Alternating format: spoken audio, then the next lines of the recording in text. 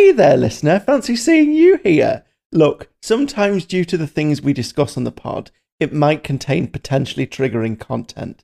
But the good news is you can always review the episode description for a full list of the warnings applicable to this episode. Oh, and just so you know, this episode is rated R for really filthy.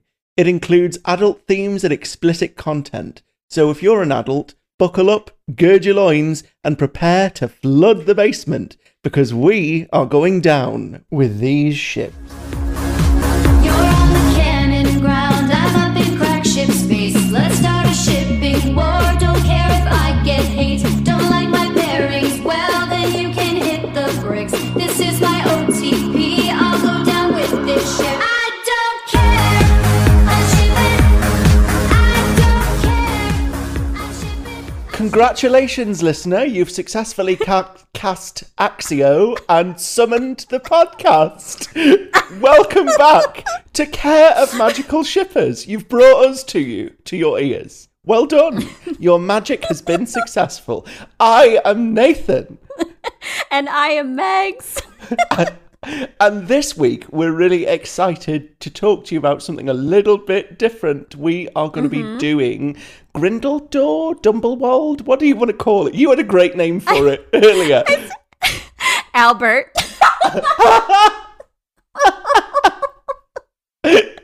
That's the new official ship name. I'm going with it. Yes. It's going to stick. I have a feeling that's going to go viral. Albert. Best. It's like the parsley, when we came up with parsley. That Yeah. was really good. I think, although, to be fair to you, I think you came up with parsley, didn't you? I did, yeah. And then, yeah, you come up with all the good stuff, and I'm just here for the voice. You say that every time. I'm here because of my voice. People like my Just voice. the gratuitous British quotient. Exactly. We couldn't have a Harry Potter podcast if we didn't have some genuine British energy. So that's just... It's just big British energy, so I'm just sat here rolling Yes. my eyes at everything. and drinking tea. Yes, which I actually did like not 10 minutes ago. So, you know, you could, if you're playing, you know, Care of Magical Shippers Bingo, you can tick that one off the list. That should we probably have some great stuff to make a bingo if we really wanted to. Oh, Like, yeah. that would, yeah, we should make some sort of podcast bingo. That It's would like, be a lot like of every fun. time I say absolutely or there's too many of those. You would be Yeah. like it's a good thing that's not a drinking game because our listeners would be plastered. Like actually just paralytic. So anyway, this week we're going to be, because the film released recently, so we're thinking Yes. it would be apropos to do something that discusses a ship that was big in Fantastic Beasts #3, The Secrets of Dumbledore. And Yes. what better way to start that than by saying you went and saw the film last night, didn't you? I did. Yep, I went and saw it. I went and saw it yesterday, so it is bright, squeaky, you know, in my mind. So I remember hopefully a significant amount of things. So I should be good going in. But Nice. yeah, saw it yesterday, and I went in like kind of open-minded, like I had mentioned to you before. Like I just look at Fantastic Beasts as like a separate entity in itself. Like obviously there are problems in how certain things within the magical world that were set and the rules that were set based on original canon, the books, the movies, that are just completely disregarded and thrown out the Yeah. window. And so I just am like, okay, I'm watching a separate thing that is similar. Like it's a wizarding world thing with its own rules. So a it's separate Wizarding World thing based on the characters that has its own rules. Yes. It's almost like fan fiction. it's Harry Potter fan fiction. So perfect for our podcast. Yes, Yeah. absolutely. Oh man. So it was a lot of fun. I did love because I didn't know, like, I was going in prepared to be like, okay, this movie is not going to be gay enough. Like, it's just like, Yeah. you know, like, it's going to allude to things. It's not going to blatantly tell us, because you think of, like, the night previous, I rewatched Crimes of Grindelwald. And so then it had the moment that was like, Yes. anyway, personal opinion. Yes, But just my opinion. there's the moment where the minister, I think, comes, and he's like, you need to fight him. And he's like, is it because of this? It's like, you were as close as brothers. And he's like, we were closer than brothers. And then you see him with the Mirror of Erised. Like, you have it alludes to it, like, it's like, it sets the roadmap to, like, okay, there was something more there between these two. And most of it is because we have it already. Like, we know that was something, like, after the books came out, like, JK was like, oh yeah, Albus was gay, and oh yeah, that was a romantic relationship sort of thing. But this one, to start off the gate, so spoilers for the movie if you care, if you've seen it or haven't, or there are going to be plenty of people who just won't go see it. Oh yeah, review the warnings before we yeah. But from the beginning, it's literally a scene of Dumbledore and Grindelwald sitting down together and having having a conversation, and Dumbledore literally blatantly says, like, I did it, I was in love with you. Like, what else could I do if we believed in something, but also you were really passionate and I wanted to be there to support you ultimately. And it's like, the reason he made choices he did at that young of age was because he was in love with him. And that came up multiple times. Like, it was not tiptoed around. So I really did appreciate that as far as how that was handled in the movie itself. Sure. And I was very interested to learn that those scenes were clipped from the film for certain international audiences. Of course they were. And yeah, where it would have been politically unacceptable to have audiences listening to that, what they would call rhetoric, and what the rest of the world just calls a story, a human story, right? So there's dubs over where he's like, I was in love with you. It's like, you are my best friend. Not like... Yeah. It makes me think of, what is it? Sailor Moon. Because the same thing happened when they did the English dub from Japanese to English, because they were like, oh, it's a kids show, blah, blah, blah.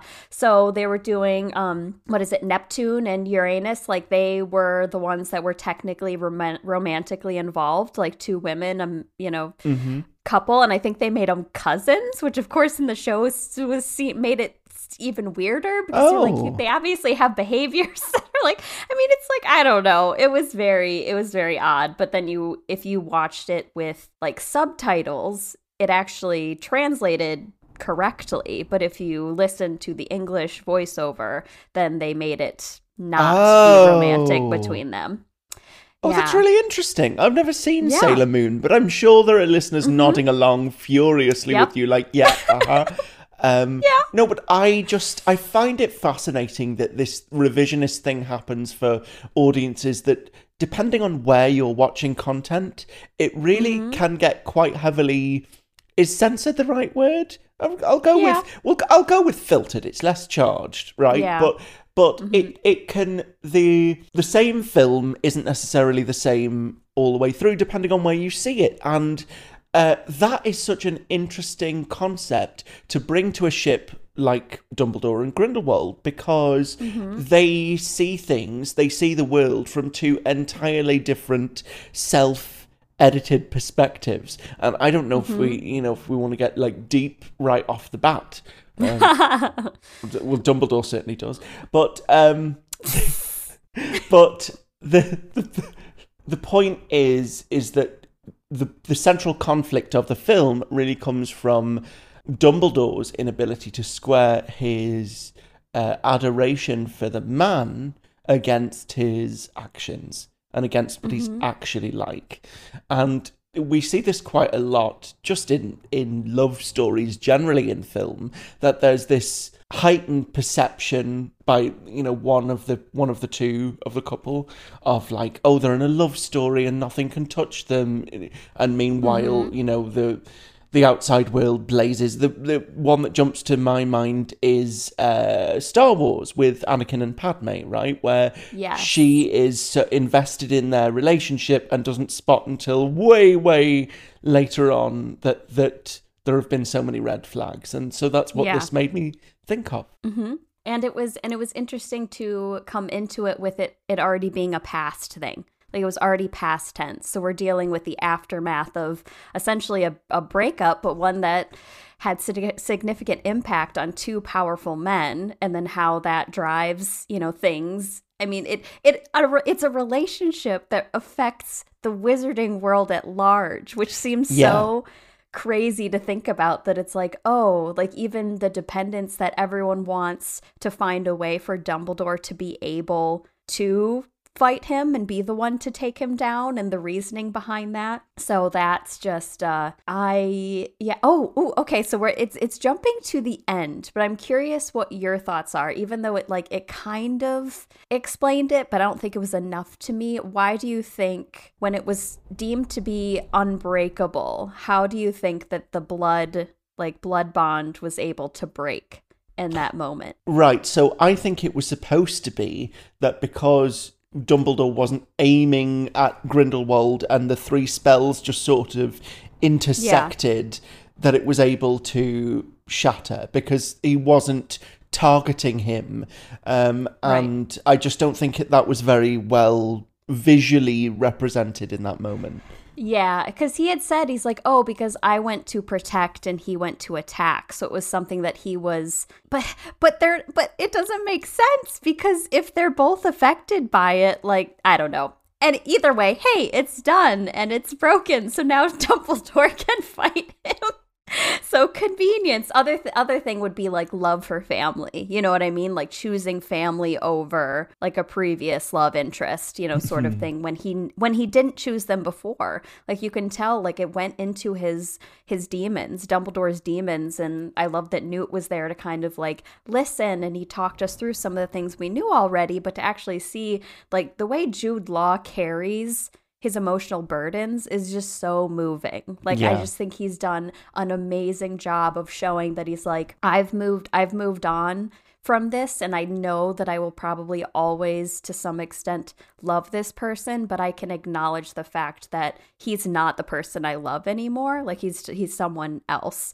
So it's I'm in love with the memory of someone versus still having that love for someone. Yeah. And it's funny because when you said you were talking about the end or flashing forward to the end, I thought you were going to go to the very end. Now, I have some thoughts about that last scene where the marriage is about to happen and Dumbledore is outside talking to Newt. And then Newt wanders back in and there's this really long shot that pans back to Dumbledore, and he's sort of looking wistfully through the bakery window, and then he wanders off, and that's the last scene of the film.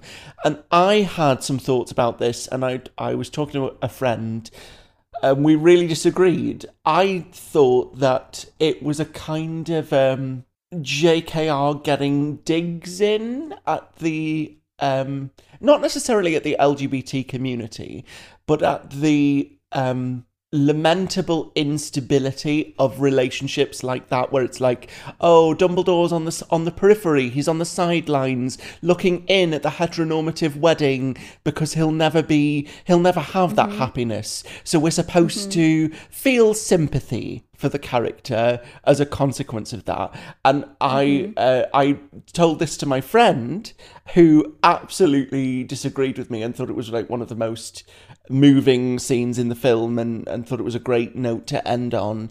But I was just wondering if you had any thoughts.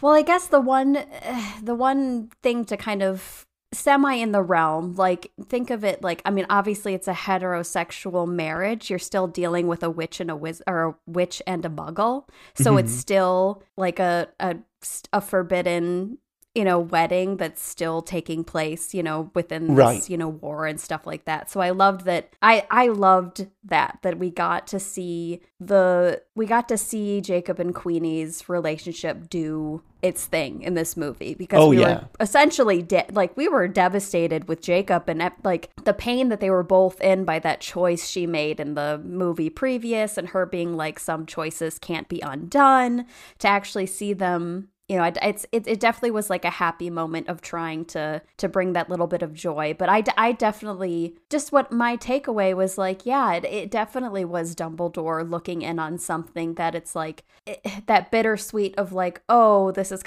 it's definitely a calm before the next storm. Like, it definitely was the end of an arc. Like, I feel like, because we know the next couple movies are, on hiatus, it's a to be determined. But as far as if we're gonna end for a while, this was the first like Grindelwald arc that we were able to close, and we got the closure of Queenie and Jacob, and so him, I don't know, focusing on him going off, like, I don't know, I guess it is him just accepting his aloneness, because it's when they're fighting finally after it breaks, and it's just like them in this fog, and then Mads is like, who's gonna love you now, and then it's like, oh, we're alone. Oh, that moment was incredible. Yeah, so it was like, oh, that acceptance of like, I'll just always, be alone, but also there is that bit of Dumbledore that is like, does celebrate happiness and wants love for other people, and sees it as, obviously we see through the movies with Harry Potter and whatever, that there's strength and power in love.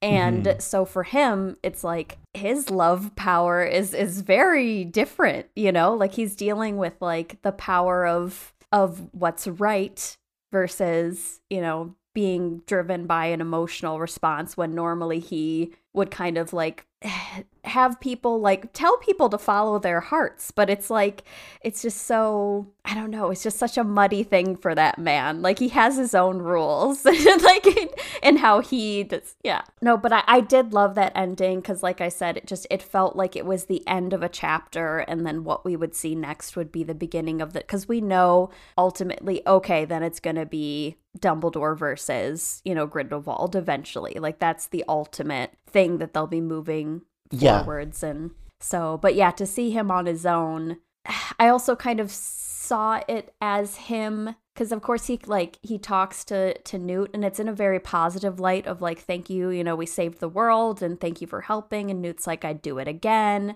And even with him moving on, I think it was part of it was Dumbledore moving on, like being like, okay, that chapter is over, and now I'm moving forward, and I don't have that, like the blood bond or whatever it was broken, and now he is free ultimately. Like, he, even if his heart had moved on, he always would have that connection to him until now. Like, that's different. So I don't know, I definitely think it was a very bittersweet moment for Dumbledore. But of course I mean, I'm sure as like you have the gay lens versus I'm not always going to pick up on those things. Sure. That you would take away. So I mean, like, I hear you and I'm like, oh, I could see that, but also like, I'm like, oh, I wouldn't have thought of that, but I don't disagree with it. But I definitely see it as like, it was definitely a very wonderful, powerful end, regardless of the meaning. Like, I did think it was a beautiful way to end the movie. Sure, and this isn't me hating on the movie or its message at all. In fact, one of the scenes that I thought was most powerful was when they were both sort of mid-duel, and the action slowed down, and there was this section that it panned between both of their heartbeats, and I really thought that and they had their hands, was it the hands on their hearts? On their hearts, yeah. Yes, it was that they're just holding at one point, but then their hands are on each other's hearts, and they're feeling each other's like breath and oh, that was just, yeah, it was a short bit, but I absolutely, yeah, I loved that moment. It was so powerful. It was a very emotionally satisfying way to tell that maturity and where those characters were. And that's what I would say is, if you're interested in going to see the film, and by the way, you absolutely should, because in my opinion, this repairs a lot of the damage from The Crimes of Grindelwald, the second film. If you're interested in going to see this film, what sells it for me, and why I will continue to sort of stick up for it, is that it's one of the most emotional films of the Fantastic Beasts series, and it really made me invested in their ship. I left that film thinking, yeah, I see a part of myself in that, or, you know, I suppose I've always seen a little bit of myself in Dumbledore, which is why I'm not as quick to Dumblebash whenever people quite rightly point out that he's a ruthless, manipulative, power-hungry zealot, you know? But he's extremely grey, so you can, you know, there's a lot of facets to that man. Yeah, there are, and I like what this film does with that, where we've only really seen, you know, prior to this series, we only see Dumbledore as this, you know, sage, grey-haired, purveyor of selective wisdom at inappropriate times. But now he's a lot more. He's not there yet, and he's a lot more contemplative, I think, is what I'm trying to say. And the way that Jude Law acts that is superb, as you've already touched on. And when it's paired against Mads Mikkelsen, that's when this really starts to shine, because in my opinion, Mads Mikkelsen saves the character of Gellert Grindelwald single-handedly and turns him from the sort of pantomime villain that Johnny Depp was portraying, you know, this idea of magic blooms only in rare souls, you know, for the second film, and everything was just that bit more menacingly calm. He had this sort of measured quality to his insanity that was absolutely terrifying. And the depths to which he was willing to go to, I think in that first scene when they're in that restaurant in London and Dumbledore's saying, I did all those things because I was in love with you, then the scene is turned on its head when he says something like, don't you smell the stench of the muggles around you? And I'll burn everything in their world to the ground. But he says it in such a way, like, I feel like Johnny Depp would have delivered that in a lot more of a high octane way, whereas Mads Mikkelsen's delivery was just like, no, I'm so done with this other world. It needs to end, you know? And I bought into that a lot more because it showed that he was sort of ruthless and determined, as opposed to, you know, I'm going to give an imposing speech at a podium, you know? And it definitely, like, but it does give a strong disconnect to who we saw in the previous movie, because it was definitely like you had the manipulation point of view of dealing with people to get them to believe that it's like, oh, we're not better, we just want to help guide them, and oh, Queenie, like, don't you want a world in which you can freely marry said Muggle, when really obviously his goal is like, Muggles are obviously disgusting creatures, like, are less than. And so Mads definitely took and made it, like you said, like a little bit more dark and menacing, versus like Johnny Depp gave us that like manipulative point of view. Not that Mads couldn't have done that and tried it with a couple characters. We just didn't get to see it as much. It was more like, oh, his manipulation was established, like he had his followers. Like now it was like putting plans in motion sort of thing. And it was, I mean, I like them both for separate reasons for why, you know, for playing that character. I mean, I love Johnny Depp in general. So it's like, I did love him being a part of, you know, the Fantastic Beasts thing.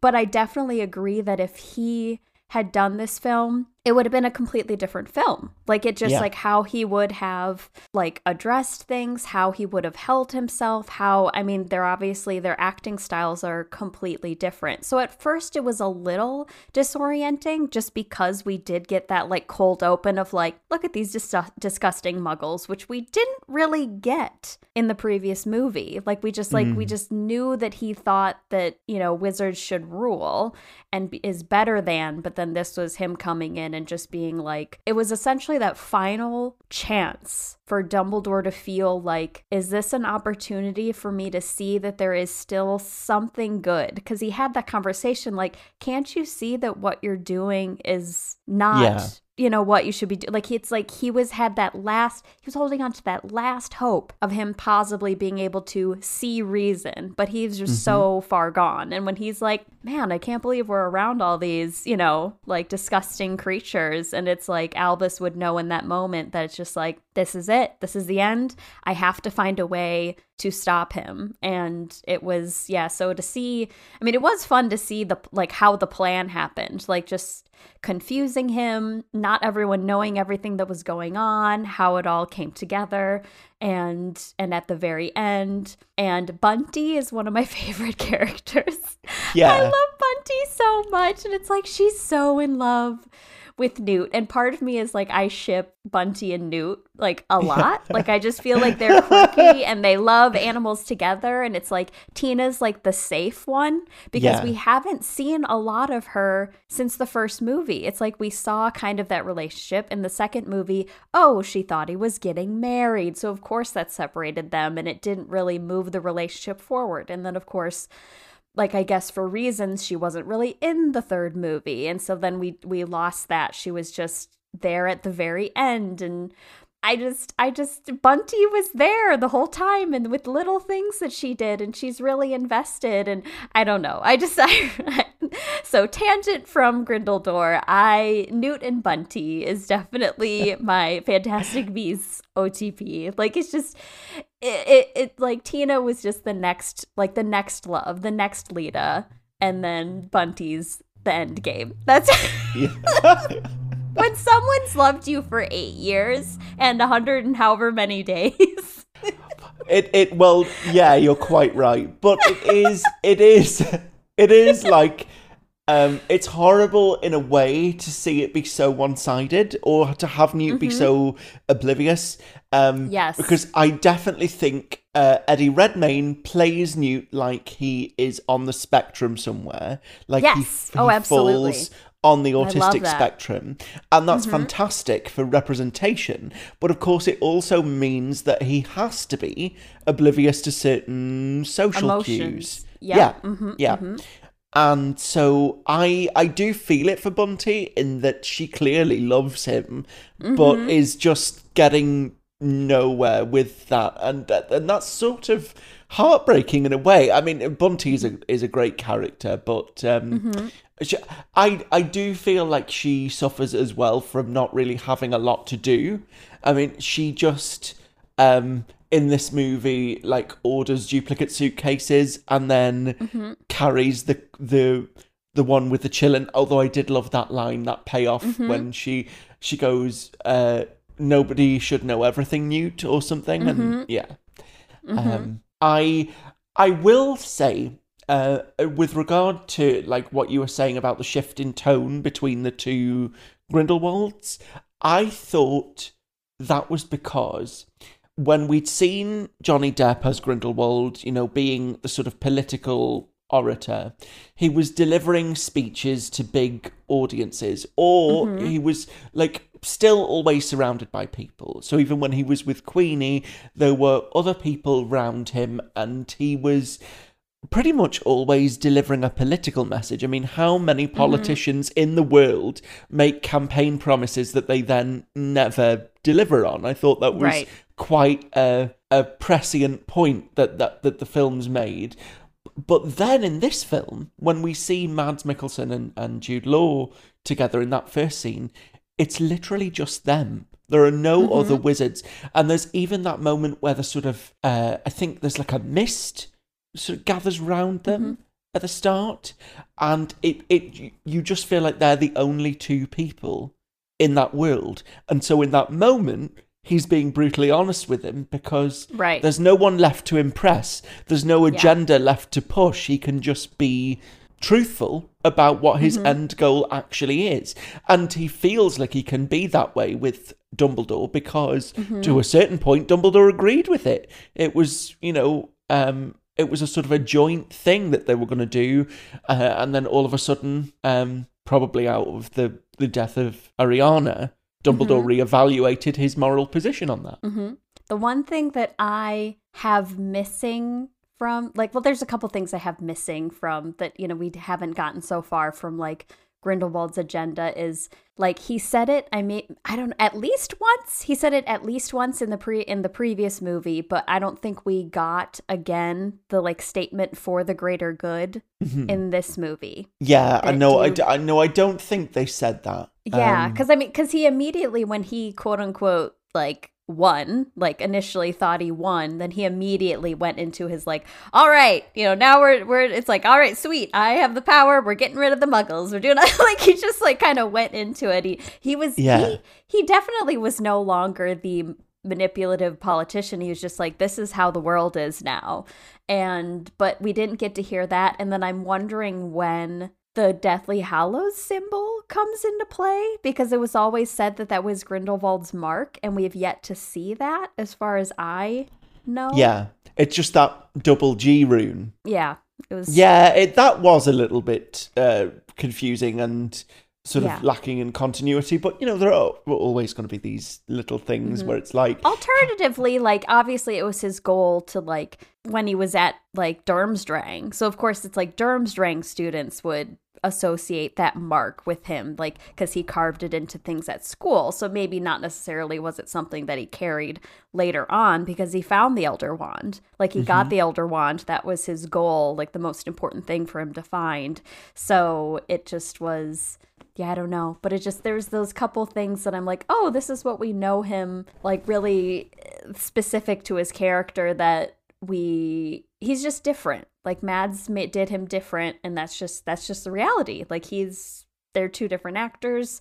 They're going to handle things differently, and so it's just, this is a different Grindelwald, and I think more ruthless, and I think that's more, I don't know. I have a love-hate for both types of villain, because it's you think of someone like an Umbridge that is going to talk you through things and try and convince you or manipulate you in a way to make you think oh, this is right, whereas now he's very directly this is what's wrong, this is why we need to end the Muggle world, and it was just different. I don't know that I don't know if I liked it or didn't, but it was just different.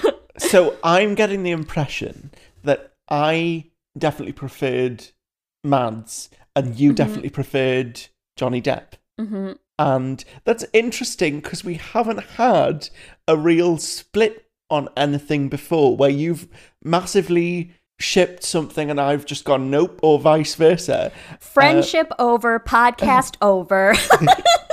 I just think it's really good for us to be disagreeing about something. It had to happen eventually, and I'm what do I want to say about it? I'm actually it's not a bad thing for me. I actually think it makes it more interesting talking about the film, because obviously we're going to have different opinions about that. I didn't hate Johnny Depp's portrayal, but I feel, like I said, at times that it sort of strayed into pantomime villain territory, and I just thought, how do you build that character up? Do you know when someone goes to 10 really early and then it's okay, but there is no 11, so how do you top that? How are you going to get more evil as the narrative goes on? But I think Mads did that, because all of a sudden it just, it totally switched. He, lost his filter, and he's just it's that 100% disdain for Muggles just was there. There was just no filter there. So I feel like Mads did do that, and I do feel if Johnny Depp also did that, then we would get that 11, because he was sugarcoating everything before. So even though it was underlying evil, getting rid of that fluff leaves you with the real dangerous, person, I guess you could say. I suppose so. But I thought that the choice that Mads made in portraying him as this very almost schizophrenic character that can switch very seamlessly between the calm, collected, serene planner to then this apoplectic villain was really clever. I mean, I loved his character of Le Chiffre in Bond in Casino Royale, and I thought that he brought some of that energy to this role. And one of the reasons I actually really liked that that sort of dual energy is because I thought it played off of Jude Law really well. Jude Law as in this film was a lot more pensive, contemplative. There was a lot more, sort of gazing out of windows and looking back into the past and, reflecting. And that played really well against someone who is absolutely ruthlessly determined to drive home this vision of a future. That is so polarized and so filled with not just hate, but a kind of desire to eradicate purely because there is this idea that there's superiority in one race, or we call it a race or like a group, that the wizarding world is somehow superior. And that's, again, one of the reasons why I'm so much more invested in them as a ship now, because I feel like this built into all that. And I do hope that we get more films because I want to see more of that. Yeah, I definitely love that. I guess I love Jude Law as his Dumbledore. Like you stating all the things of what he is. Like it's just there's so many levels and of his character and like layers that I absolutely love and would love to see the untethered version, because obviously most of the movie he was tethered to something he couldn't control but could only push other people to do and make choices that hopefully would meet an end that he wished that he could do on his own that he couldn't. So to see how he would handle the next chapter of things against Grindelwald will be really interesting. And so, now I want to get back to, I mean, we can if there's anything else you want to touch, but at some point I want to go back to like Godric's Hollow, to like their childhood together. So was there anything else movie-wise, at least in this moment, that you can think of? I'm sure we'll touch on more movie elements as we go. We'll get there. Because I would just say that when Jude Law first appeared, I was like, this is woefully miscast. I don't understand why he's in Muggle clothes. Why is he teaching? That's another thing. Like I said, like, okay, so all the Aurors wear fedoras and long long coats, and like it's like okay, but yeah. But I love detective fiction, so I sort of bought into that stylistically, and I was like, fair enough, it's a choice. But Dumbledore was always in, flowing multicolored robes and always had, in the books anyway, an elevated sense of wizard fashion. Yeah, at least give him some purple and gold paisley print, waistcoat or something, give him something eccentric, like just a gray tweed basic thing was just so, I don't know if it was supposed to like reflect the like kind of like the grayed darkness in him, because he's dealing with some deep dark feelings. So like something more eccentric would propose like either like a more positive, uplifting energy versus what he's actually carrying with him in that moment. So I could see that, but yeah, the whole what everyone was wearing was just really. This is just wild. It's very different. And it seems like a silly thing to pick on, to be like, oh, so your only problem was costume. But costume builds so much of the character, and it builds into your perception. Yeah, and the world. It's world building, yeah. Yeah, exactly. Like, we know that Harry Potter doesn't have a great history with costuming. Even if you look at the Patil twins at the Yule Ball, they could have worn beautiful saris of any description. And in the end, they just get these generic dresses. And I'm just like, what? I know. All they needed was one person. Like, oh, could we find someone who knows, like, this sort of, like, Exactly. Like, they just obviously took a person who does everything and was like, oh, you have to figure out what they're going to wear, too. And it's like, but, you know, sometimes you don't, like, that comes down to, like, sensitivity in that regard that a lot of people just don't think about. And it's, you know, you think early, you know, 2000s. Yeah, we're in the 2000s and things like that. But it's like now we have beautiful fan art and things of what we now know as what they would wear, which is absolutely wonderful. And yeah, I'm so grateful to people that fill in those gaps, because it really does need to happen, and representation, when it happens, needs to happen properly, which is why I flame about Dumbledore's costume, because he would not wear Muggle clothes. But then also, I noticed it's probably not something everybody would pick up on, but I noticed that there were like little twinges of Dorset in his accent, which I don't know if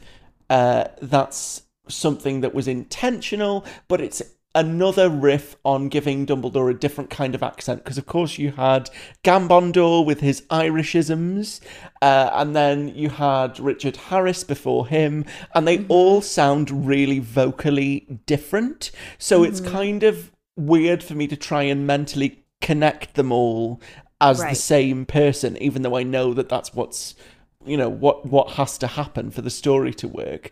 I don't know if you find that with anything. Like, you were saying to me before we started recording about McGonagall being there. I'm like, okay, so it's McGonagall's mom, who also is Minerva McGonagall.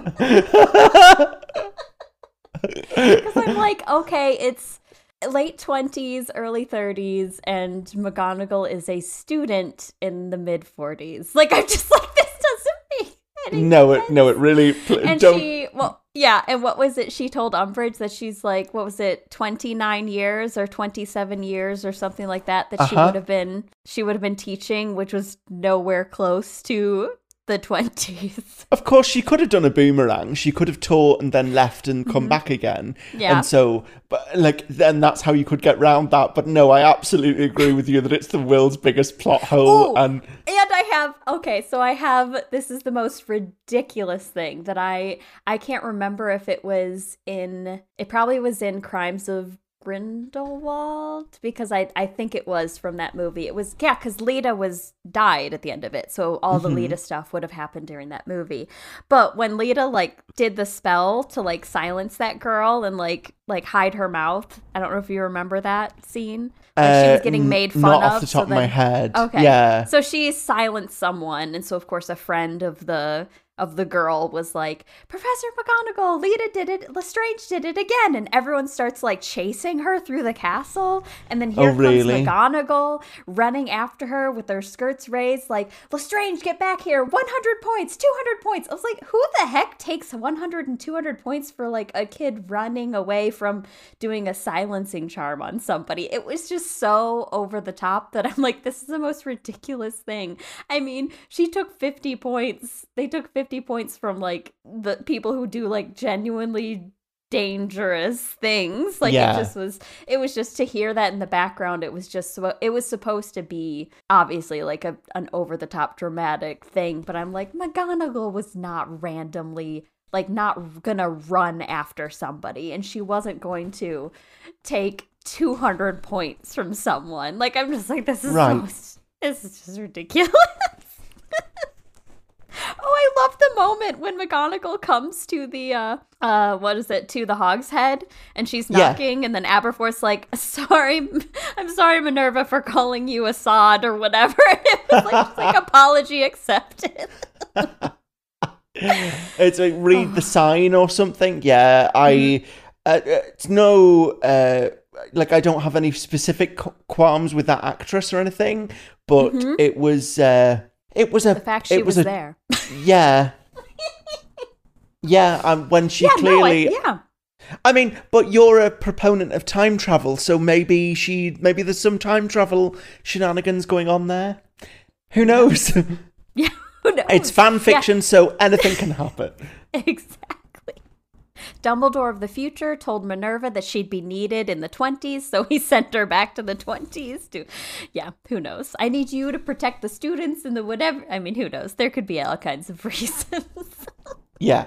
But the point is, the whole point of doing an episode like this was really to point out that there was a lot of good in the film about their relationship. But now I'm guessing that we've sort of touched on everything to do with the film. So you wanted to sashay nicely into Godric's Hollow. Yeah, so I'm trying to remember like how long they knew each other for, because I know that like Gellert like came and was there staying with his aunt, right? Like was it Bagshot? Was that his Was aunt? his aunt Bathilda Bagshot? I didn't. I think it was. Because it was like, because she was close to the Dumbledores, and then she introduced him, because I think, what was it, like, he came to stay with her because he was either expelled from Durmstrang or he was sent away or something like that. I feel like The thing is, we don't really know as well, because all of this is being filtered secondhand through Rita Skeeter. Exactly. So we have to take everything Rita says with a pinch of salt, because we know she's prone to sensationalism and, you know, throwing glitter on the truth. Or from his great aunt was Bathilda Bagshot, because that was one of the main reasons why Rita talked to her, was because of the relationship between the two men. So so like he comes, and of course like either just like Albus gets to know this, you know, brilliant boy, and they spend time together, because from what I can understand, like they're kind of, even though it's Godric's Hollow, like as far as like people around their age, it feels like the Dumbledores were rather isolated from, or seen as odd because of the father situation of him going to Azkaban for attacking the Muggle children, and it's a Muggle village, right? Like they just happen to live. Yeah, it is. In this Muggle, you know, village, but they're a magical family. So for him to find someone at his level intellectually was probably very freeing and exciting for Albus, you know. So I think that was probably a good reason why they did connect from the beginning. And Gellert had all these grand ideas and thoughts, and then you see from the few letters that we see, that it's like them going back and forth with very planning intellectual conversations of like how things would work. And so it's just I feel like is intellect Albus's love language? He definitely, it took him a while to know what love was and internalize it, I think. And he has to get to a really old age before he has a good enough working understanding of it. That's why he always says to Harry, Harry's always like, but why is love my greatest strength whenever Voldemort has all of this magic and he's so powerful? And what Dumbledore's actually saying to him is because, you know, you have a real, like, capacity for it, whereas some people have to work their way up to it. They have to intellectually understand it first before they can feel it. And Harry just feels it, you know? Because, well, Harry's oblivious and he has his own issues, but one of the good things about Harry is he's a very fierce, love first sort of person. And that I think that's something that Dumbledore sees in him, and is sort of, you know, sees it as a lack in his self as well, you know? Because, and I think what you're saying about intellect being his love language, I think his obsession with Gellert, because that's what it will have had to have been, but was really started because, not just because he was this incredibly powerful wizard or good looking, but because he was like, he is suddenly someone who I identify with. And because of that leap, then everything else became possible. Because you know yourself, like when you have your first crush, it's sort of more intense than everything else that follows. I'm sure you can have intense feelings, but nothing quite hits you like that first time when you're not expecting it. And I think for someone that didn't have an advanced understanding of what we're calling love for the purposes of the pod, that's going to hit even harder. because he wouldn't have known what to do with it. And of course, I think that obviously per the rules of the wizarding world, if they hadn't had that explosive duel and Ariana hadn't died, those two would have been married. Because you get married at that age immediately outside of school. So it was interesting to see like how something so strong could deteriorate at an instance, because I feel like that was the beginning of Dumbledore's regret of not being present for his family, like ultimately focusing on his Aberforth, like tells us about it when, you know, obviously in the final book, when Harry and Hermione, they're there and they're talking about it, like he was focused on his ambitions and his goals and his dreams and all the things that he was going to do and the powers that he possessed to help and, you know, other people. And yet his family was definitely like back burner. It was definitely Gellert first and then family after. But then the moment when finally his sister died and and even in the movie, did he say that he just like that Grindelwald laughed? Like there was something that he was just like, he just thought it was silly that they were like, he laughed at Aberforth for pulling his wand, and then Dumbledore did because of, you know, whatever, and things happened. And so I think it was finally the point that he realized that maybe, what do you think? Do you think it's possible that Grindelwald started from a young age with manipulating? Do you think he actually loved Dumbledore, or he saw the weakness of him having love for him and manipulated that? Because we see that manipulation later on, like in the movies, and how he can get people to love him. Like he can manipulate people into following and loving him. So I'm curious if he actually genuinely loved him, or if it was just like he was there and was convenient, and he was a person that he could use that love and affection to reach an end. You know what I mean? Well, if you look at a lot of the Grindelwald personality traits that we can see, we know he has an overinflated sense of self-importance. We know he is incredibly charismatic. We know he's incredibly ambitious and driven to the point of selfish self-interest. And these are all characteristics of, at the very least, narcissistic people, and at the very most, sociopaths and psychopaths, right? So, and there is a certain... So, why that's interesting is that sociopaths and psychopaths tend to lack empathy for other people. Right. So, they can ape it, they can mimic it, but they can never really be genuine in their affection. And I think that's what's going on with Grindelwald. I think Grindelwald was equally excited by meeting someone on his level, but to the point where he was like, oh, great, you know, he has a comrade in arms that, you know, we can sort of have dominion over the world together and it won't all be on my shoulders. From what I've seen and from what I infer, I don't think there was ever any real genuine affection there, because I don't think for Gellert there could be. Gellert is too interested in himself. Gellert loves himself. And that's the saddest thing about this, is that if you've ever had feelings for a narcissist, you'll know what I mean when I say that it's a very one-sided investment. And, you know, you come to realise that sooner or later. But that doesn't make that any easier.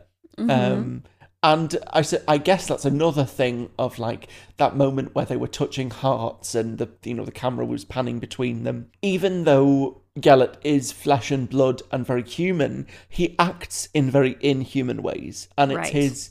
and again, I'm going to rehash this quote over and over till the day I die, but that Dumbledore quote of "It's not our abilities that determine who we truly are, but our choices." You know, it's on Gellert that he's making bad choices because he's acting purely out of what he believes to be this altruistic, wizard-saving motivation. Because what's going to happen? The Muggles are going to rise up and overthrow the wizards. You know, what does he believe the Muggles are capable of in this scenario? You know? Yeah.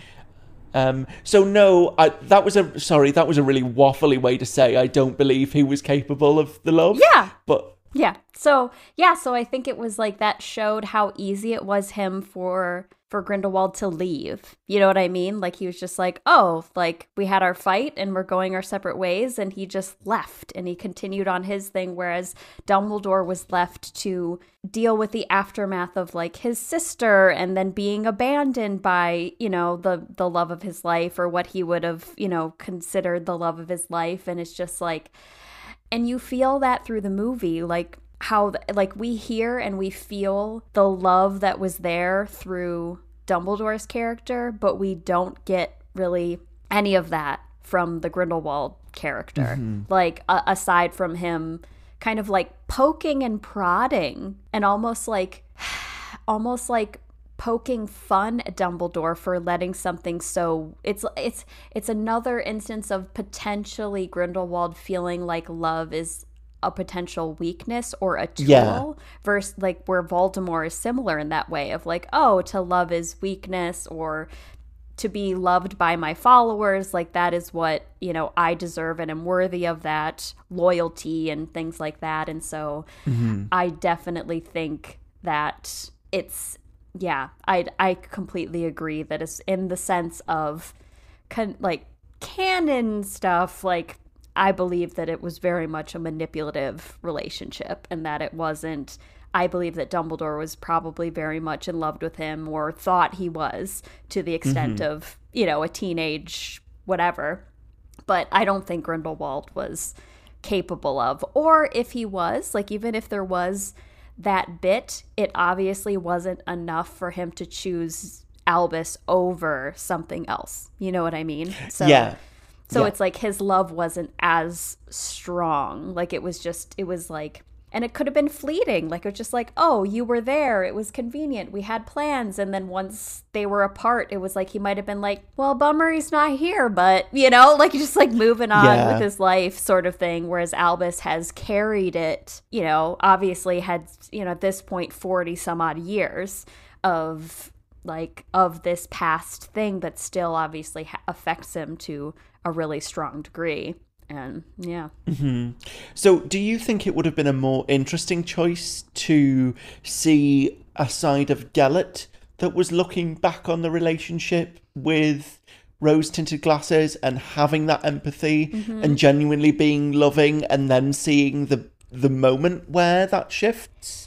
Because I think that would humanize him in a way that we didn't get with like Tom Riddle and Voldemort. Sure. Like that was a character that was like, okay, 100% lacked empathy, and just for the sake of like there were a lot of people that were lesser. Like if you weren't pureblood, if you weren't, you know, Muggle, whatever, like he just didn't have, it was 100% manipulation. So it's like you can see those in Gellert, but I feel like to have a villain, kind of like we do see with an Umbridge character of like, okay, this is someone you've seen in real life, which of course we have seen in the past as far as someone coming into power with ideals and values that were very much skewed and like unforgivable, and yet people followed them anyway. Like to have that bit of like, even just like a slight tint to show a little bit of humanity in that person, that either it existed and it like died as he got, you know, like it was forgotten, but back then like him actually acknowledging like, I did love you, but then things changed and other things were more important, and like, and you were a different person, so how was I supposed to love that? You know what I mean? Like, it just like, who knows? But I think that it would make him a more dynamic character in that way, to be another way he'd be different from like just being like, oh, there was also another dark wizard that was named Grindelwald. Like if he was a little bit more human over, we definitely look at Voldemort as very barely human. You know what I mean? Yeah. Although with Tom, of course, you have the added thing of like he was conceived with a love potion, so he was never going to be capable of love because the father was under an enchantment, and it was all very sketchy, and we don't really have very much of Gellert's history. I do agree with you that it feels a little bit easy to have another villain who's just lacking in empathy and out for themselves, when that could have been a lot more of a human story. I definitely think they were in lust with each other. I definitely think there was a lust there, because I can see that in the way the elder Dumbledore lusts after the Hallows and lusts after power in that way. And I think certainly that's something that's mirrored in Gellert. And I can see the intensity with which they approached everything to be lusty in that same way. But I don't know. As to how far they loved each other, I'd say if there was love in that relationship, it was a one-way street. And, you know, Dumbledore was projecting onto Gellert, to use a well-trod turn of phrase, but... Yeah. And who is to know that, like, they were actually, like, in any way, like, truly intimately involved? Because, like, you can obviously have, like, deep love for a person without actually, like, oh, like you're in love with them, but it's like, oh, I haven't actually kissed him or been with him intimately, but that doesn't devalue how much I love that person. And so it's like we don't know how intense that really was for them. Like at that age, it very much could have, like you said, even just the one-sided of him believing and being told love and being shown in other ways, but then either it was something that, you know, Gellert was never able to, like, give him more because he wasn't actually, you know, like, I don't know. We just don't know. We can make up all these different things about, you know, what about their relationship back, you know, at that time, and I don't know. Yeah. So how good of a love story is it? How convinced are you by the ship? Well, I mean, I like that it exists because it gives us that view into when love doesn't have that happily ever after. Like it could be and absolutely could have been a true love story, but then obviously either the feelings of making choices of what was right over just going along with someone because you're in love with them. So it was a way to kind of give a little bit of our own empathy and sympathy to Dumbledore's character, to show that, like, he did live his life carrying a lot of burdens and loss, being like regrets with family and things like that, and actually having this love that perhaps he carried as, like, would always have been his only love, and having to defeat him and put him in prison and all of that stuff. Like, that man has had a really complex, you know, lifespan of things that happened to him, and so that obviously, like, affect who he is as a person. But I don't know, like, I guess I'm definitely not convinced that it was real, you know, like, I'm not convinced that Gellert was actually invested, and if he did love him, it was definitely very fleeting and very weak, and it was something that, like, he could even internalize as something, like, it was something he could walk away from, obviously, versus like, you know, which plenty of people make that choice. Like, even if it is like even in our everyday lives, like, you could be with somebody and you could really love them, but then find that there's something really toxic about the relationship, and you know that even if you do love them to whatever extent you do, if you stayed where you were with who they are, it's not good for you. So it showed the opportunity to literally walk away from something, versus, like,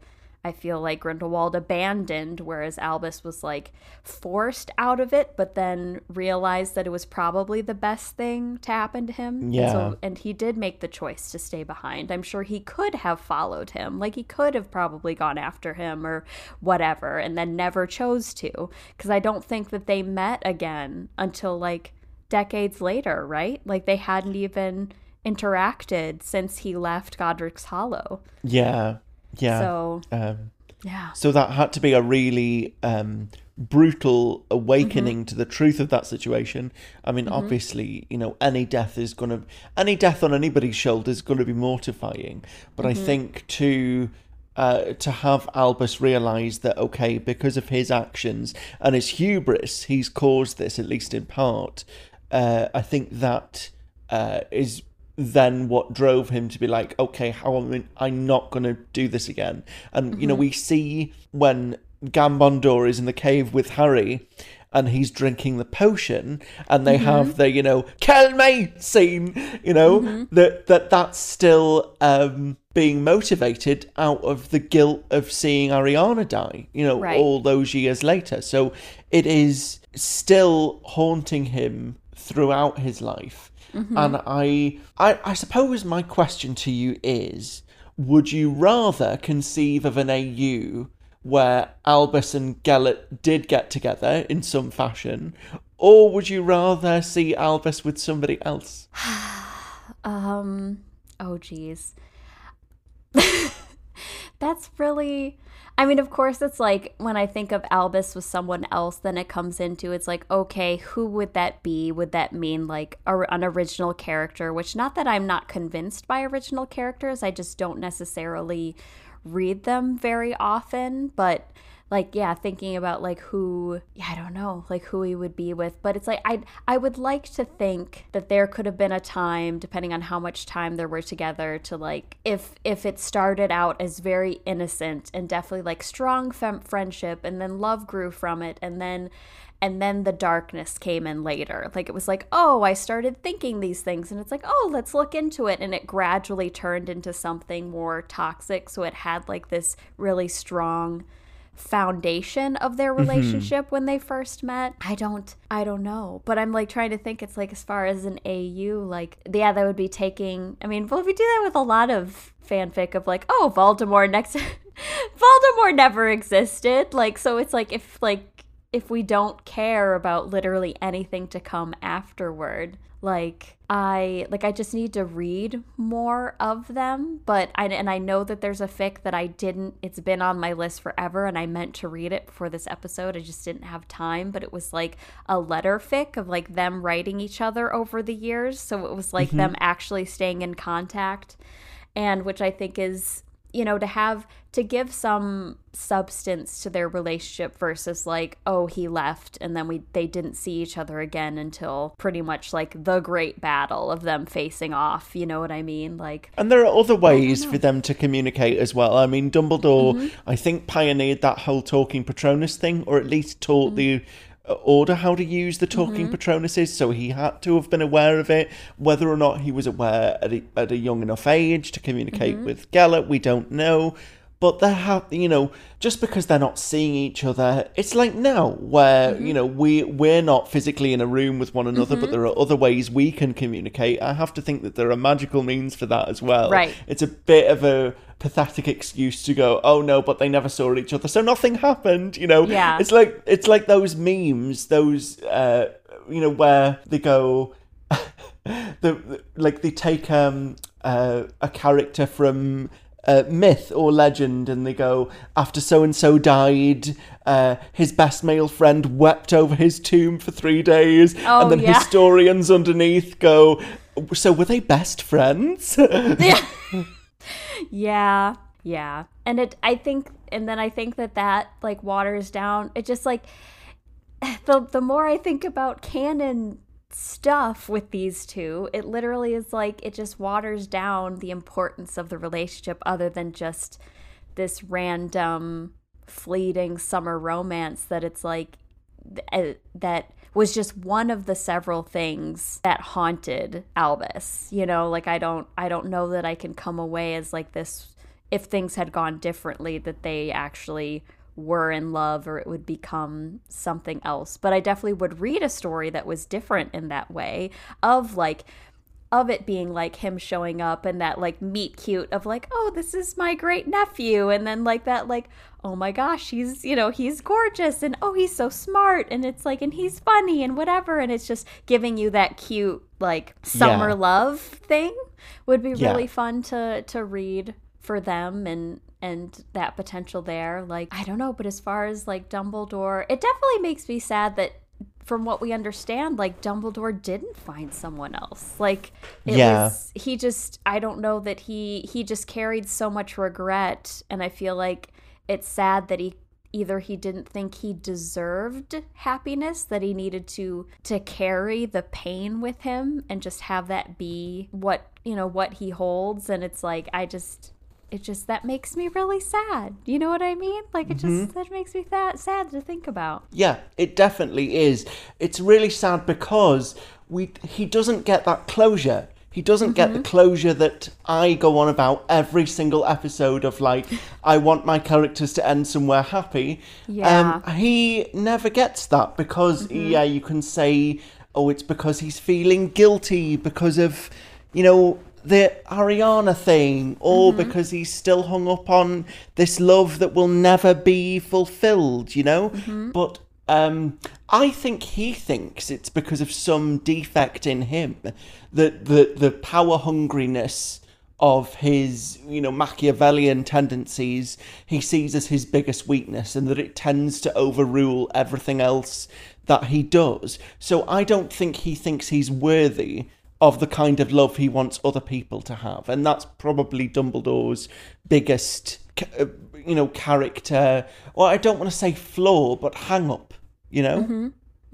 he could definitely be someone, like, as we see of how he disregards family, like, he could to some extent have narcissistic qualities. So it, like, was easy for him to cut off emotion for his family until it was something that he literally had to like deal with head on. Like, he was there and saw his sister essentially hit the floor. You know what I mean? Like, it'd be easy for him to disassociate. Like, who knows that he talks about, like, oh, I cared for Harry and I wanted what was best for him but at the expense of literally a bunch of other people. Like, it was literally like, I want Harry to be happy until he has to die, but of course I'm going to manipulate a bunch of other people that's going to affect them in a negative way just so that Harry can have, some limited happiness or whatnot. And so I don't know that. And even Harry, even his love of Harry, that's questionable from the get-go.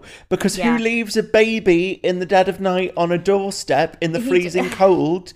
Like, no one claiming to love Harry that much would also have put Harry through that much stuff. Or at least, I could even see through that if at any point in the books he'd gone, now listen, Harry, here's the skinny, the sitch is that you're a Horcrux, you're an unintentional Horcrux, here's what that means, here's what you've got to do, I'm sorry, but those are the breaks. But no, all the way through the books, he's just like, that's not appropriate for this time, I'll tell you later, I'm going to go off to Bermuda, who knows? I don't know why Dumbledore felt the need to string him along and play him for a fool for so long, unless he thought, in a, typically misguided way, that not giving him the information would be better because of the whole legitimacy thing. But even that is a flimsy argument that doesn't hold up, because his appointment of staff in the school tells you something about how much he actually cares for the kids under his duty of care. It isn't the greatest. So yes, I have a lot of sympathy for Dumbledore that he never finds the love that he needs.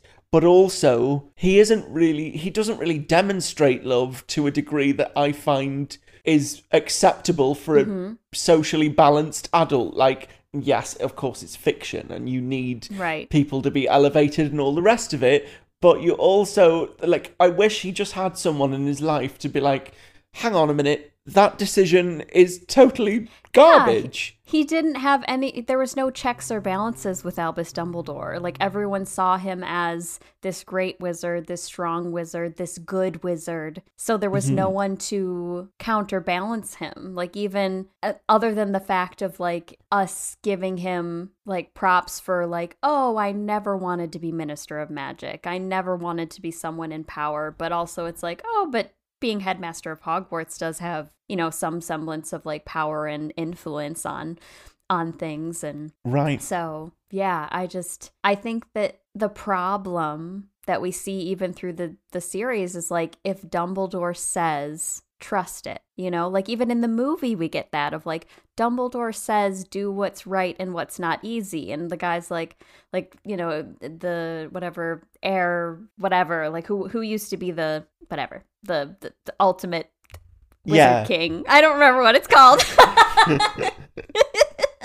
But, the ultimate wizard king. I love that role. What's your job? Oh, I'm the ultimate wizard king. How long have you been in post? Well, I had a crown and scepter made a while ago. Oh man. Oh.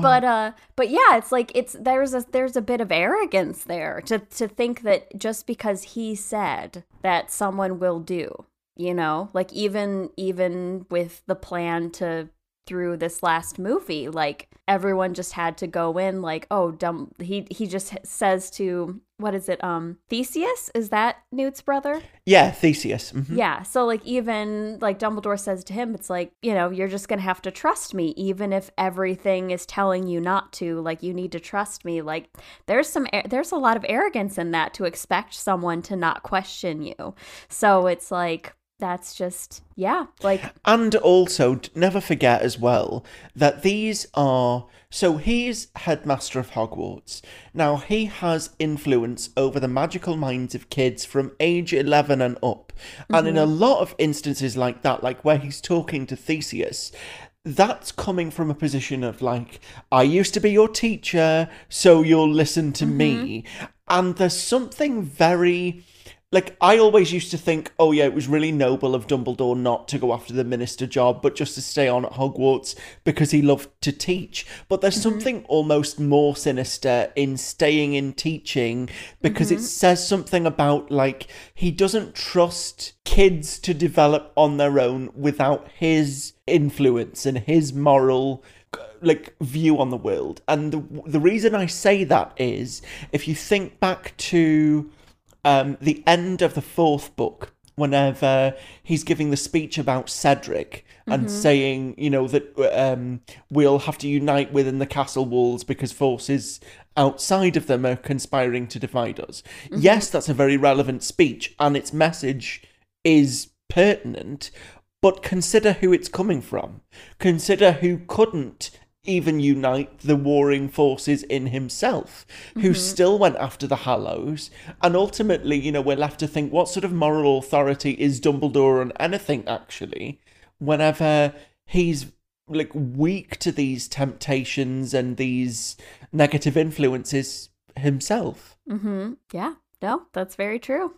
But like, despite all of that, I still like him as a character, and I think that's testament to his character and to some degree to the performances of the actors, even though, as you know, I'm not a big fan of Gambon, just in my personal opinion. But it's that thing of someone can be so weighted down under their own hang-ups, but still ultimately be a lovable character, and I still think he is lovable despite all the rest of it, because I think he thinks his motivations are good, and that's I'm not saying that redeems him, but it colours him in a way that, like, he doesn't believe he's being ruthless because he wants to position people like pieces on a chessboard the way Voldemort would. He thinks he's doing it because he has a better understanding of the way the world works, paradoxically, because he's outside of it. You know, because he's the great outsider who's never had that true love experience. You know, he's like, so I know how people can be manipulated, so I'm going to formulate the grand strategy to fight evil. But I still think there's good in him, to use a sort of a Star Warsism with, you know, Luke and his father and all that. Yeah, and And you think about it, like Fudge still would like write letters to Dumbledore. So it's like Dumbledore still had, you know, that influence. And then wasn't he like he was on the Wizengamot? Like he was the head of the Chief Mugwump. Yeah, like he had a lot of influence. And you think about like influence on a school, like you're molding the minds of the future that would be governed. So it's like you're molding versus dealing with what exists. So, I mean, it's just, I don't know. They're just, Dumbledore's so gray. He's so gray. Yeah. And the thing is, the reason I like to bring him up a lot, I suppose, is because he is my Snape. He is what Snape is to you, to me, where I know you love Snape and you have, like, well, go and listen to Snape Chat for further information. If you don't believe me, Megs has a lot of thoughts about Snape. And similarly, I have a lot of thoughts about Dumbledore, but I think it took me a while to get to the point where I appreciated Snape as a character, because there were moments where I didn't genuinely believe he was trying his best. I just thought he was trying to, you know, have his cake and eat it too. Now I see that differently through having, you know, talked to you and through having listened to Snape Chat and stuff. And I suppose, you know, there have been equal and opposite reactions to Dumbledore. But the great thing about these grey characters, and I think it's why we keep coming back to them, is because they're so grey and because you can take them one way or another, that also gives you license as a reader of fanfic, as a writer of fanfic, to do what you want with those characters. It gives J.K. Rowling license to write Fantastic Beasts with the characters, you know. And before I watched this film, I was nowhere near as invested as in the Dumbledore-Grindelwald relationship. But I feel like this film has cemented for me, purely because of Mads Mikkelsen and Jude Law, has cemented for me the idea of their, if not their relationship, then the emotional intensity of their sort of mutual hatred, like what the relationship has left behind. And I suppose this is a really weird place for our episode to be, because we normally go, well, like, how much do you love the ship, or how much are you invested in them? And with this, because we're dealing with something that's in the past, concretely, you can't be invested in them because you know that they don't end up together canonically. Even though there is an AU somewhere where they're both on a beach in Hawaii with massive cocktails, you know, just shading themselves under a big tree. Or literally being the what did I even call them? The ultimate wizard kings. Yes. Together. Just like one has the tiara and one has the scepter, and they'll like switch between them. Oh man. Yeah. And I can see Dumbledore being like, today I'm going to be the ultimate wizard queen. And prancing. Yeah, it's that would be a look. And that's also why Dumbledore needs multicolored robes, clearly, because he needs to swish the robes. The look needs to be complete, please. Like, I just need that to fit within my fantasy, please and thank you. And if you are in a fan art mood and you do want to draw me some, like, decent Dumbledore outfits, fire those at me, please. That are not grey, muggle suits and... Yeah, right, because even Gambondor has his grey fez and his grey bathrobe with the tassels, and I'm just like... It's literally a sheet with arms. Yeah, and then he has... And then he has, like, his carpet slippers. It's not a good look, is it? It's just like they got the wardrobe for Mrs. Fig and just went, we'll give that to Dumbledore. Oh, man. Yeah, I definitely agree. And the fact of like this movie made me invested in them for sure. Whereas before it was like, oh, okay, we read about this possibly being a thing when they were younger, but there was no emotional driver for me to like really like be invested or care about it. But I think it definitely, to see it to see it played out for me, and the emotions behind it with those two actors and the characters, like it really was like, oh, like it broke my heart to think that was a love lost, especially because I could see that there was still a very strong love on Dumbledore's end of things, but he knew that they were on different paths and just had to accept that. So if I hadn't seen that, even in the second movie, like the only thing that I had to kind of emotionally move me was the moment that Dumbledore was looking into the Mirror of Erised. Like that was kind of it, of like seeing him and them as young boys, and then actually see like Gellert as like true to time there. And so it's like he still obviously has that, that present love and desire to have and be with, that person, be that like romantically, or for him to make a choice to not move in the direction that he was currently like on the trajectory of, you know what I mean? So, but yeah, the movie definitely did it for me too. But you have to wonder in the mind of Dumbledore what's going on there, because he's clever enough to know that there are even plenty more wizards in the sea. He's clever enough to know that he needn't just, like, because he's seen countless love stories around him all the time.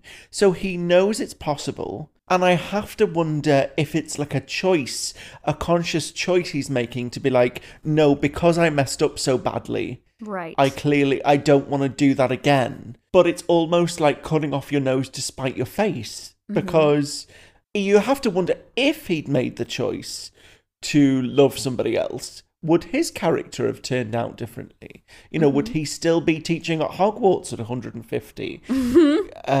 Or would he be, taking time off to spend more time with his remaining limbs? Yeah. And you'd have to imagine that being like, you think of Dumbledore and how he has the Order of the Phoenix. He has people that follow him, that love him, that trust him. Like there had to have been people who fell in love with him. Like there had to have been through his lifetime of having that, and either made the choice to not, or maybe he did have an alternate love story that happened, and he could have spent potentially 50 years with someone and then lost another love or whatever. But then you still, like we kind of said before, it's like you don't forget your first, like you still, that's going to still have an effect on you or whatever. But it's like, he's the person who's like, people look up to him. If we're going off of the Jude Law route, extremely attractive. Like, it's just like, there's no way, like, apart from like whether anyone knew that he was like a gay man, that, at least there were tons of women who were like all about Albus Dumbledore, you know what I mean? Yeah, absolutely. Yeah. There has to have been in his life opportunities for other happiness that he didn't pursue, is what you're saying. Yeah, opportunities. Yep. Yeah, and I am frustrated with the character for that. That frustrates me because he is clever and wise enough to know that that's possible for him, and he is actively not pursuing that, which then is a choice, and then makes me, less sympathetic to his self-imposed, what's the right word here, chastity, abstinence, something. Anyway, you know what I mean. He's cut himself off from that side of himself, and that feels damaging and hurtful. And I suppose this is why I would like to see Dumbledore with somebody that could make him happy. I say this about every ship, but I do think certainly a younger Dumbledore could have been. I don't know if the older Dumbledore we see by the time we get to the likes of Harry's 6th year, like by that stage he's made too many choices. He's gone down too many roads. He's become too committed, I think. But certainly a younger Dumbledore, maybe even a Dumbledore coming off the back of the end of the war with Grindelwald, could have made other choices, and I would love to see, I don't know, I'd love to see an AU where we see him with somebody else. Maybe we see him with somebody in the Ministry, maybe it's an OC. There aren't really enough potential interests for him that we know, because it's so set up that he has to be in love with Grindelwald, so I get it. But it makes it harder to visualize who that would be, who the sort of the stabilizing influence for him would be. Yeah, no, now I need to look and just Albus Dumbledore, and I don't know, I'm gonna have to look and see what has been written for him, because I want him to have something. He needs to have something. Well, even like if he got together with Theseus, I wouldn't be mad about it. Actually, yes. Absolutely. And I know there's the slightly weird thing of he obviously taught Theseus at Hogwarts, right? So, but he's the head of the Auror department, so he has to be significantly a decent age. You know what I mean? Yes. It might be a 10-year age difference if you think about it, which isn't, No, which that's then it's not, but did it Newt? But no, that doesn't make sense either. I don't know. Because then he wouldn't. No, because then, I guess just Dumbledore would be a young teacher. So yes, it would be fine. But it's just, so it might not be so bad. But no, okay, I love that. Because they mutually come together out of the dramatic loss of their love. Oh my goodness! Yes! The love of Dumbledore's life took the life of the love of, supposed love of the life of Theseus. Oh, that's perfect! You've just tied that ship up with a great big bow, and I'm here for it. So ultimately, we've gone on this journey to tell you all about Grindelwald and Albus Dumbledore and how they don't work, just to end up with Theseus and Dumbledore. The end. That is where this is where we're at, people. We have discussed the ship, and now we are at the ship of all ships. Coming next time. Yeah. Ooh, now I can't unsee that. Oh, that's so lovely to picture. I love that. I love it so much. Yeah. But again, other characters are available. If you have different headcanons for who Dumbledore should end up with, send those to us as well. careofmagicalshippers@gmail.com. We'll find either one of us. Somebody. One of us will be there. We both see the emails anyway. It's just a question of who gets to reply first. But right, exactly. Yeah, so definitely. Oh, and we'd love to hear what you think as far as for Grindeldor, do you feel like it was real love? Do you feel like there's, a foundation of something true and real there? What do you think Albus's feelings are versus Grindelwald's feelings? It's obviously can go any which way. We'd love to hear what you think and how you feel about this pairing, because there's just a lot of different ways that this can go. So, yeah. Yeah. All right. Well, I think we hit a lot of stuff with these these two. And now I can't stop thinking about Dumbledore and Theseus. Because now I'm picturing the moment where he asks him to trust him. In that moment where he approaches him and he has a hand on his shoulder or something, that's their moment. That is when their love starts. So this is the beginning of their love story. That spark of electricity. Oh man. Oh, that's so true. Oh my gosh, so good. Because obviously he's available. His fiance's dead. Oh, that's terrible, but also yes. Okay, so I need to make a comment that it's okay, Credence, my dude, what are you eating that your beautiful luscious hair grew so quickly? Over the span of whatever it was, a year or something like that had gone in between, and I'm dude, how could you?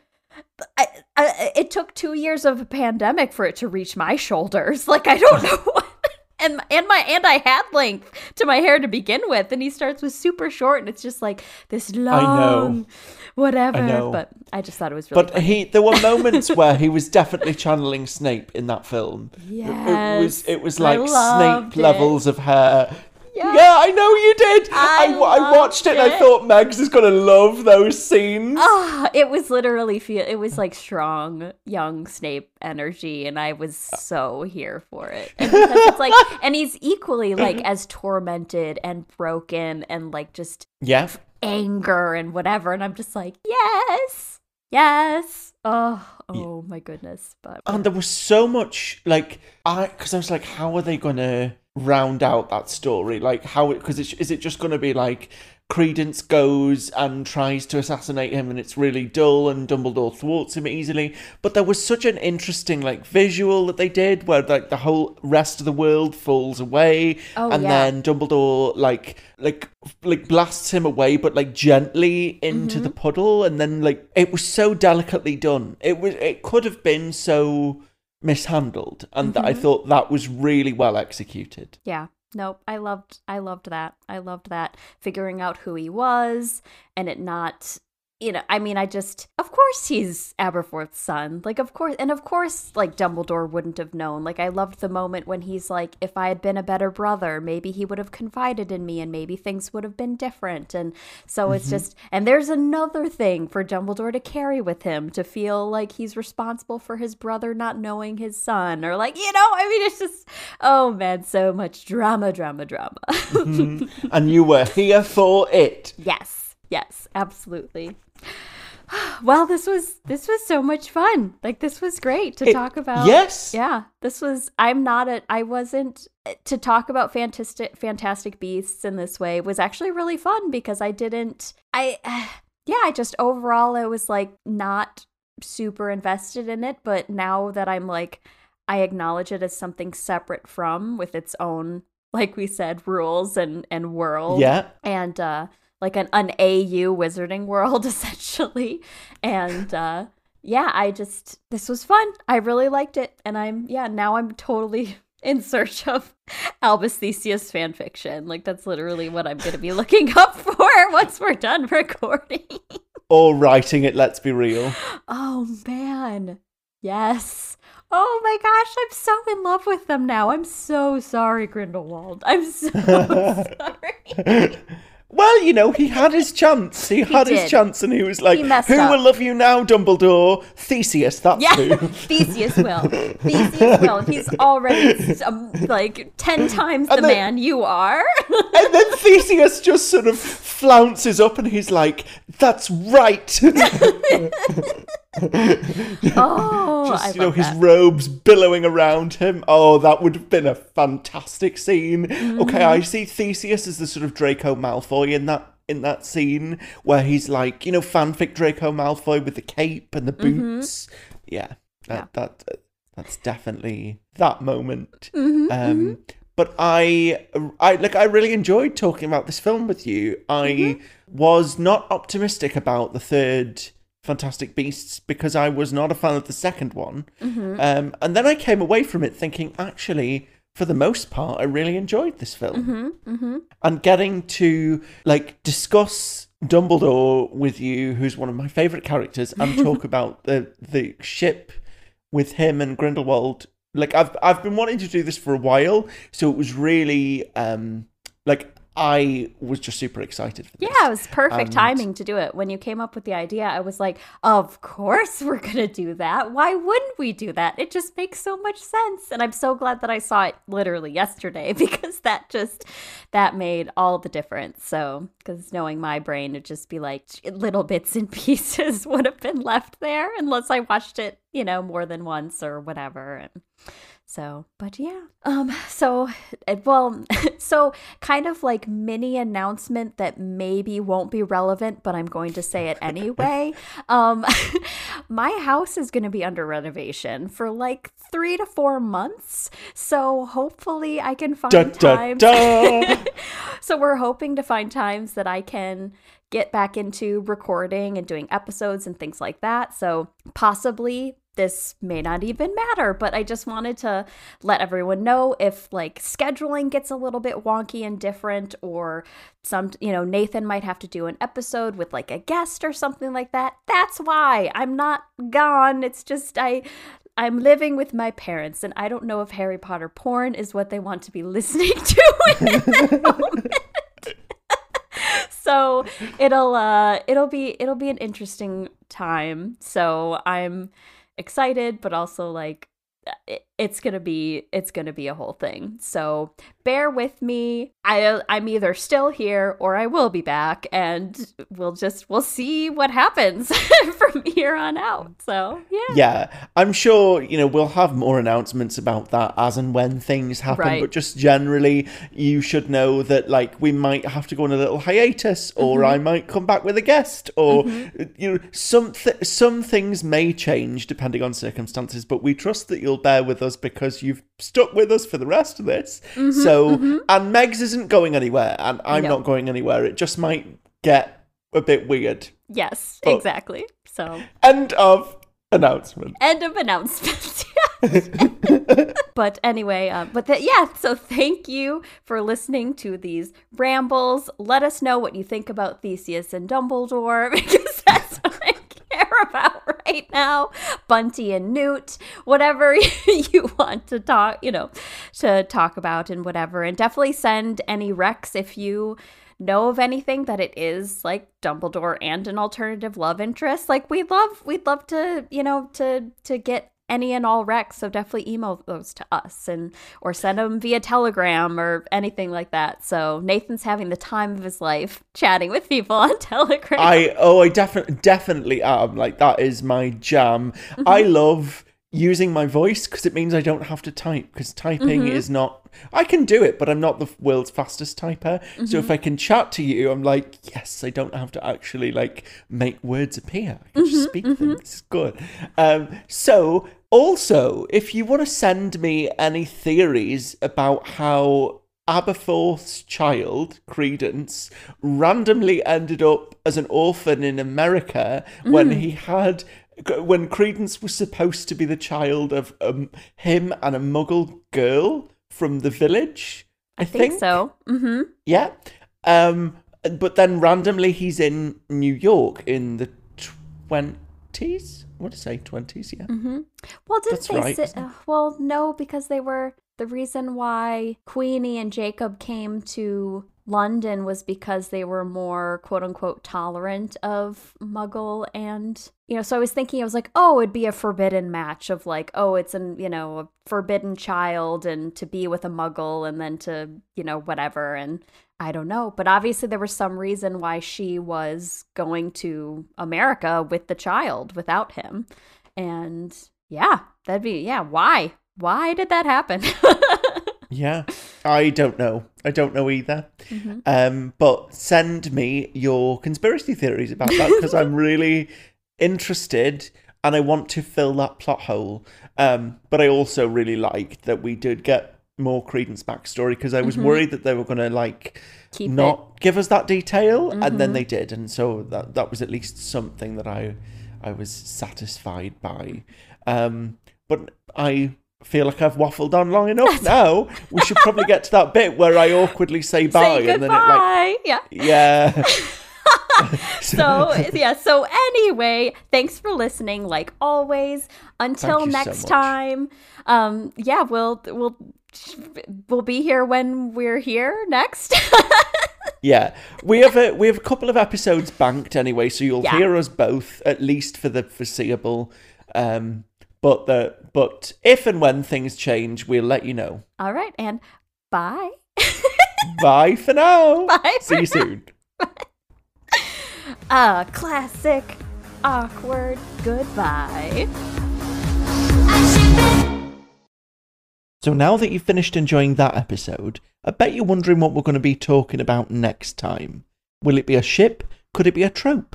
What about a character-centric episode? Editing Megs, put the listeners out of their misery. Next time, we'll be focusing on Hermione Granger and Fleur Delacour. So come back to enjoy that at your earliest possible convenience. But, preferably sooner rather than later, because we do make it so you'll listen to it. And we hope you enjoy it. Remember your Gunkle Nathan's advice. Be kind to each other, manage your mischief, and we'll catch you in the next one soon.